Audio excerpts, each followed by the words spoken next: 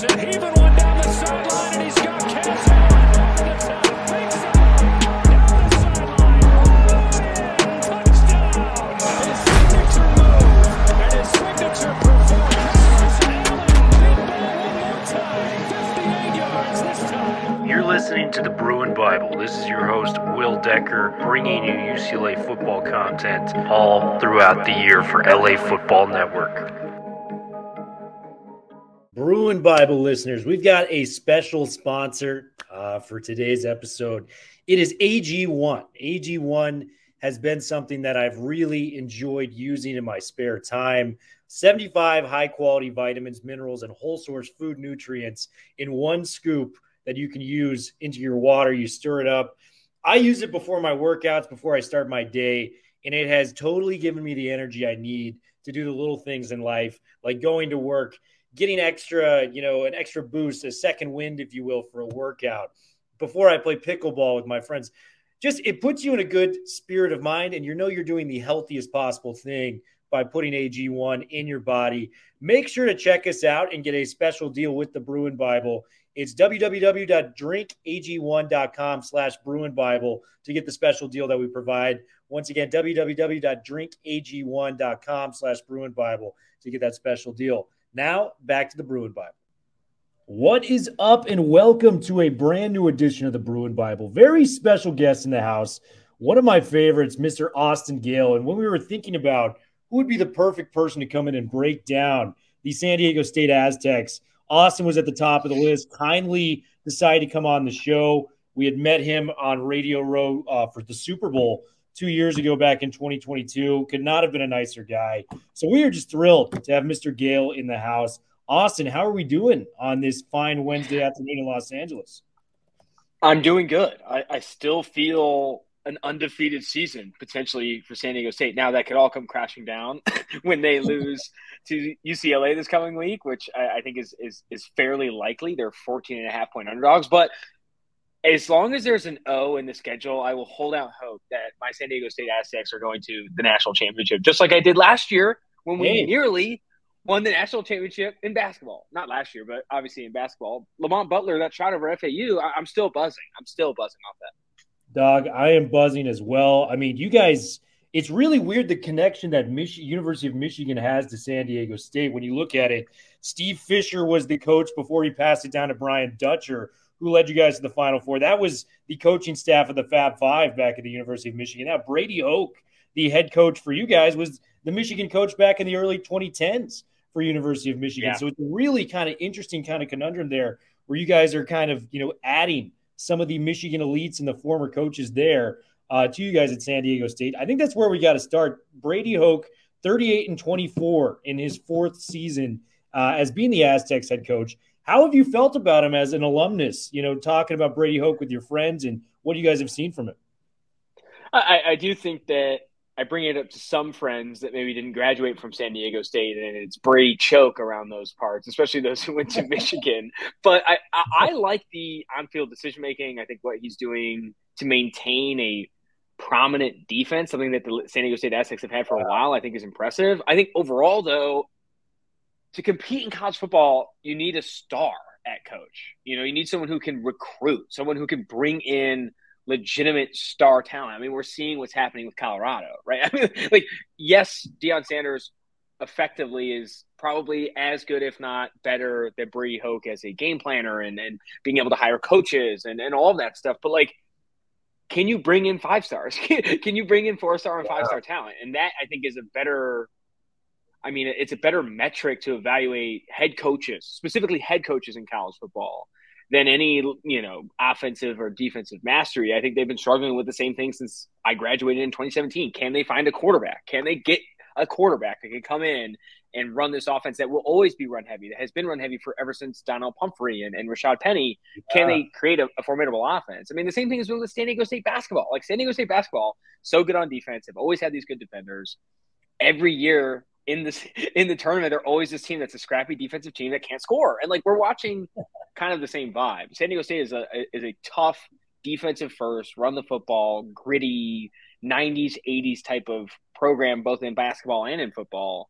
I think in order to compete and actually not joke about a national championship and not be a 14.5-point underdog to UCLA at home, you got to find a coach that can recruit star talent. I'm not saying push Brady Hoke out, but like maybe when this realignment changes, right? Maybe when San Diego State is no longer viewed as a group of 5 type of team, things can change. But until then, you're trying to win the Mountain West, just like every year. And they have been very dominant in the Mountain West over the past few years. Yeah, and I think maybe the logical step for them is to kind of follow the path of your Utahs, your Colorados, your Arizona, and Arizona States. Why not sniff the Big 12? When you get that bigger conference, more allotted money, it kind of allows you to get more of these star recruits in there. And you nailed it, man. The defense has been so impressive for the last decade. You guys have finished 21st in the nation in total defense or lower. That's the lowest you guys have finished, 21st, over the period of time since 2013. So a lot of great things you guys have been doing defensively. The passing game, you guys had struggled a lot last year in the first 5 games. I believe for the first 5 games, you had your quarterback play with the passing yards under 70 yards in some of those games, which is hard to believe in the current age of college football. But you guys turned it into Jalen Maiden, who has a crazy story in his own right. Former Mississippi State quarterback, switches to defensive back going to San Diego State. You guys are so desperate at the quarterback position, you switch back to him. And this guy's a true dual threat quarterback. He had the 54-yard touchdown to seal it last week against Idaho State. The passing, there's still a lot left to be desired there, in my opinion, but he is a playmaker, to say the least. Talk to me about your guy Maiden, because there's something there with him at the quarterback spot.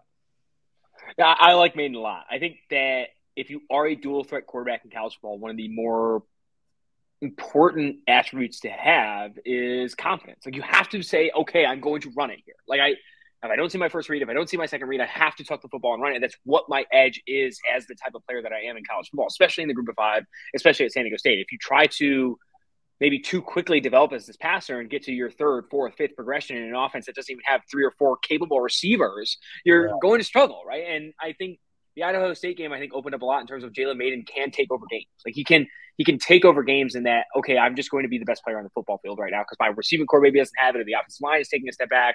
The running back situation is nowhere near what it has been in previous years. Obviously, with Rashad Penny, Donald Humphrey, all that stuff, it hasn't been the same talent churner that it was when they were winning that, Mountain West championships in 2015 and 2016. I will say, I worry that when you do get into games where you do have to throw the football and you can't just tuck it and run, and they're running QB spies and they're keeping you inside the pocket, do they have the receiver talent, and is Maiden good enough to win in those situations? The argument's probably no, and that's why, again, you bring up the spread against UCLA and why it's so vast and it's over 2 touchdowns. Could he surprise people? Maybe, but I think where the line is currently is very fair. Yeah, and it's just been tough for them to generate any sort of passing offense when it comes down to it. Ryan Lindley, of all people, former Aztec legend, now the offensive coordinator for San Diego State. Some cool stuff going on there. Any receivers that you think could stand out? I mean, we talked about it, the lack of talent there. Shavers and Matthews are out from last season. Redmond, the tight end, is your leading receiver, 6 catches, 69 yards through 2 games. Is there anyone that we would fear as UCLA fans coming into this game if, maybe he caught a screen pass and goes 70 yards or something of that nature? They don't have a Sturdivant, that's for sure. He's not there. He's not walking through that door. I don't know if there's someone that legitimately causes fear in the opposing defense. You know what I mean? It's someone who has the chops to be a star. Now, I do think the freshman, Balin Brooks, who had a lot of snaps so far this season, or, I think 65 snaps is more than I thought he was going to originally play. Could he be someone that offers juice potentially? I don't know. I think the SDSU is another one of those programs too. It's like closer to Iowa than it is like your fun West Coast team, and that like they play seniors. Like they like juniors, they like seniors. They don't like playing young players. They recruit to develop. That's rough a very offense big part of to the watch. program. Very similar. Exactly. So I wonder if you think about these like spark plugs, guys who like come in as freshmen or come in as sophomores that have a little juice, have a little spark. They're just not going to see the snaps that these other guys have, like the redshirt sophomores or the juniors, the seniors that are going to be playing. I'm more interested in this game being close if the defense, San Diego State's defense specifically, is able to like contain UCLA, especially with the new rule, right? You saw Chip Kelly complain about it, I think, at halftime of last week's game, right? Where he's like, I got 4 drives. That doesn't even make sense. I do think that something I am looking forward to just even all of college football this year with the rule that on first downs the tie doesn't already automatically stop. Will we see tighter spreads, right? Will it be harder for there to be 30, 40, 50-point spreads like we've seen with Alabama versus Mercer or Tennessee versus, Alabama State? Like those 40, 50-point spreads might be gone because you're just not going to have enough drives to put up those points, let alone beat down on teams that if you do run the classic underdog game plan and that we're going to limit their possessions, we're going to try and hold on to the football. First, second down, we're going to run the football, create easy down and distances. You could get into a situation where Chip Kelly, who's one of the fastest play callers and runs one of the faster offenses over the last 10 years, is only running 4 drives a half. So that will be the game plan, right? It's not going to be some star receiver putting up 250 yards for San Diego State. It's going to be very much like they only had 3 drives in the first half. They scored on all of them. 2 of them were field goals. That is the game plan that you need to have if you're San Diego State trying to win this one. Yeah. Over under. Do you think, San Diego State could put up 27.5 points this game, especially with the clock management that you were just talking about? Is that a realistic number for this offense to expect? No, I think that would be a hard number for UCLA's defense, which when you think about the edge defender that they have, Latu, I think he's going to be a first-round type of player. I want to see more juice from him. I want to see that first step be different, but the hands, there's a lot to like about his game. And when you watch college edge defenders that are a little bit older, I think he's had chances to kind of come out, but he hasn't. I wonder if I overvalue people who use their hands really well in college, because he does. He has a very versatile pass rushing skill set, which I've fallen in love with these guys before. Does he have the athletic juice? The juice is so important, and when he tests, that'll be a big determiner. But this guy has a deeper pass rushing bag than probably any pass rusher, even Jared Verse at Florida State, who people think is the best defensive player in this upcoming class.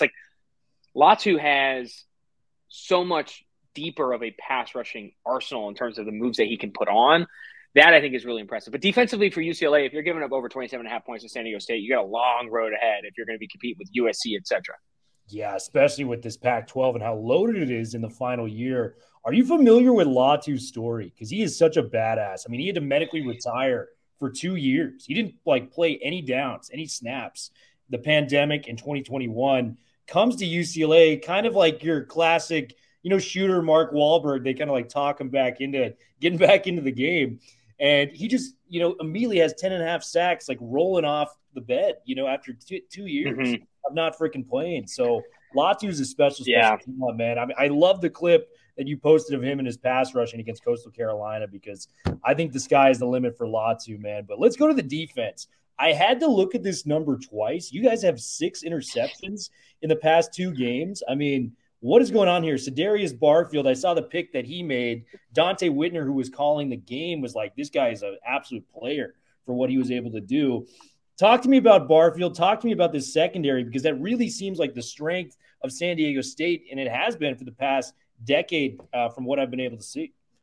Oh, absolutely. I think Tumblin, number 10, Noah Tumblin for San Diego State, I think he's a fantastic corner. I really like Malone. Secondary has been somewhere where the secondary has been something that San Diego State has really, really prided itself in. They haven't turned out a ton of NFL caliber talent in terms of guys who are starting in the league, but they have put, I think, a surprising amount of secondary players into the league that have picked up. Darren Hall is one that went to the Senior Bowl. You have Cameron Kelly, who had bounced around in the XFL, AFL. DeMonte Casey is one that a lot of people know. They've had secondary players make the league because I do think that they recruit and develop really well there. It's also a defense like the Aztec Star defense, where they only run 3 defensive linemen and run a ton of defensive backs. It's one that prepares you for the league, I think, a little bit better than other college defense that maybe are putting more men in the box. I really like the secondary. I definitely think it's the strength of the team. Yeah, a lot of star talent out there. Cody Moon is this linebacker, 149 tackles, transferred in from New Mexico, leading the team in tackles again, man. So just a lot to like there. Any pro prospects you've seen from this team, early? Because I got to go back to your days of the tailgate, man, and you guys were all talking about the pro prospects. Who's coming up? Who's the next guy coming from San Diego State? You got anybody for us, my man? Nothing right now, honestly. No one I'm really to put a flag on. I think that got to see more games with some of these younger players. I like what I've seen from the secondary thus far, but you're still, even if you are looking at NFL talent on San Diego State right now, like day three players, like you're not like, there's no Cameron Thomas on this Yeah. team. There isn't a Rashad Penny on this team. Some guys that have gone on day one or day two. I think that the linebacking core has been a strength for the team for a while now as well. I think the addition of the transfer is helpful for that part of the defense. But even going back to some of the line, like Calvin Munson, who I still think is trickling through the league right now, I think for the Patriots or the Dolphins, that's another linebacker where like that energy for the defense is just slowly moved away. And the recruiting ever since Rocky Long had left, that was the former head coach before Brady Hoke took over. The recruiting has just not necessarily been the same. It hasn't been the same. Rocky Long was able to convince people to like legitimately show up for San Diego State, and he's the one who brought a lot of the defensive strategies to the program. I feel like I've been bagging on Hoke. I'm not bagging on Hoke. Hoke's the man. I'm happy for him. I'm happy he's the coach of San Diego State. But if you want to be serious, if you want to get serious and move to the Pac-12 or move to the Big 12 or wherever they're going to go, you're going to have to bring in a dog. You're going to have to bring in someone who can get on the trail and bring in 4 stars, 4-star, 5 stars. Yeah, Jimmy's and Joe's over X's and O's as it comes down to in the college football game.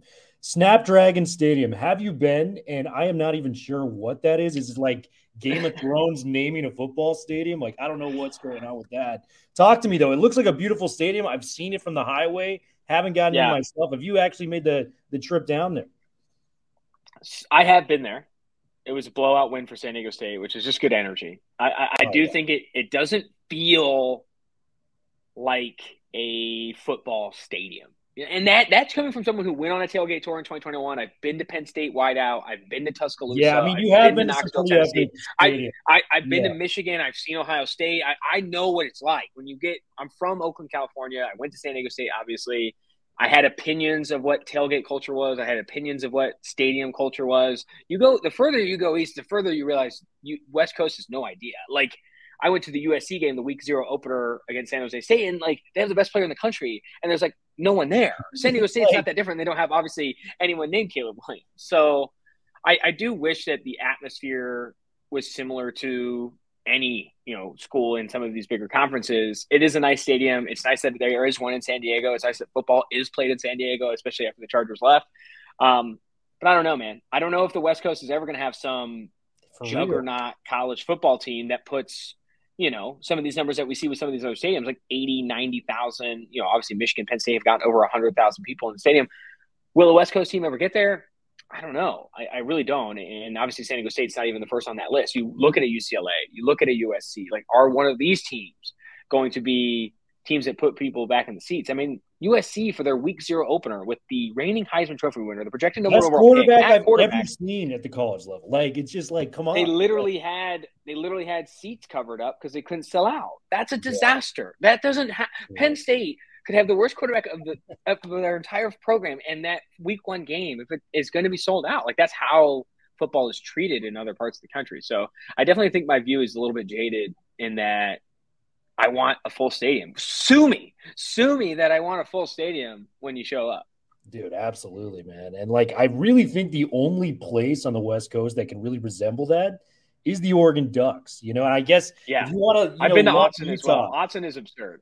If you want to loop in Utah as well, I know they've got an insane home crowd. It's a very tough place to win at Rice Eccles out there in Salt Lake. But man, even you look at Washington's tailgate setup. It's like, it's sailgate, I guess is the term with the S at the front of it. It's so awesome, but man, it's just not there with just the audiences, unfortunately, man. Got to get a final game prediction, man. Who are you leaning towards in the UCLA San Diego State game? And do you think that spread is going to be covered for UCLA if they do win?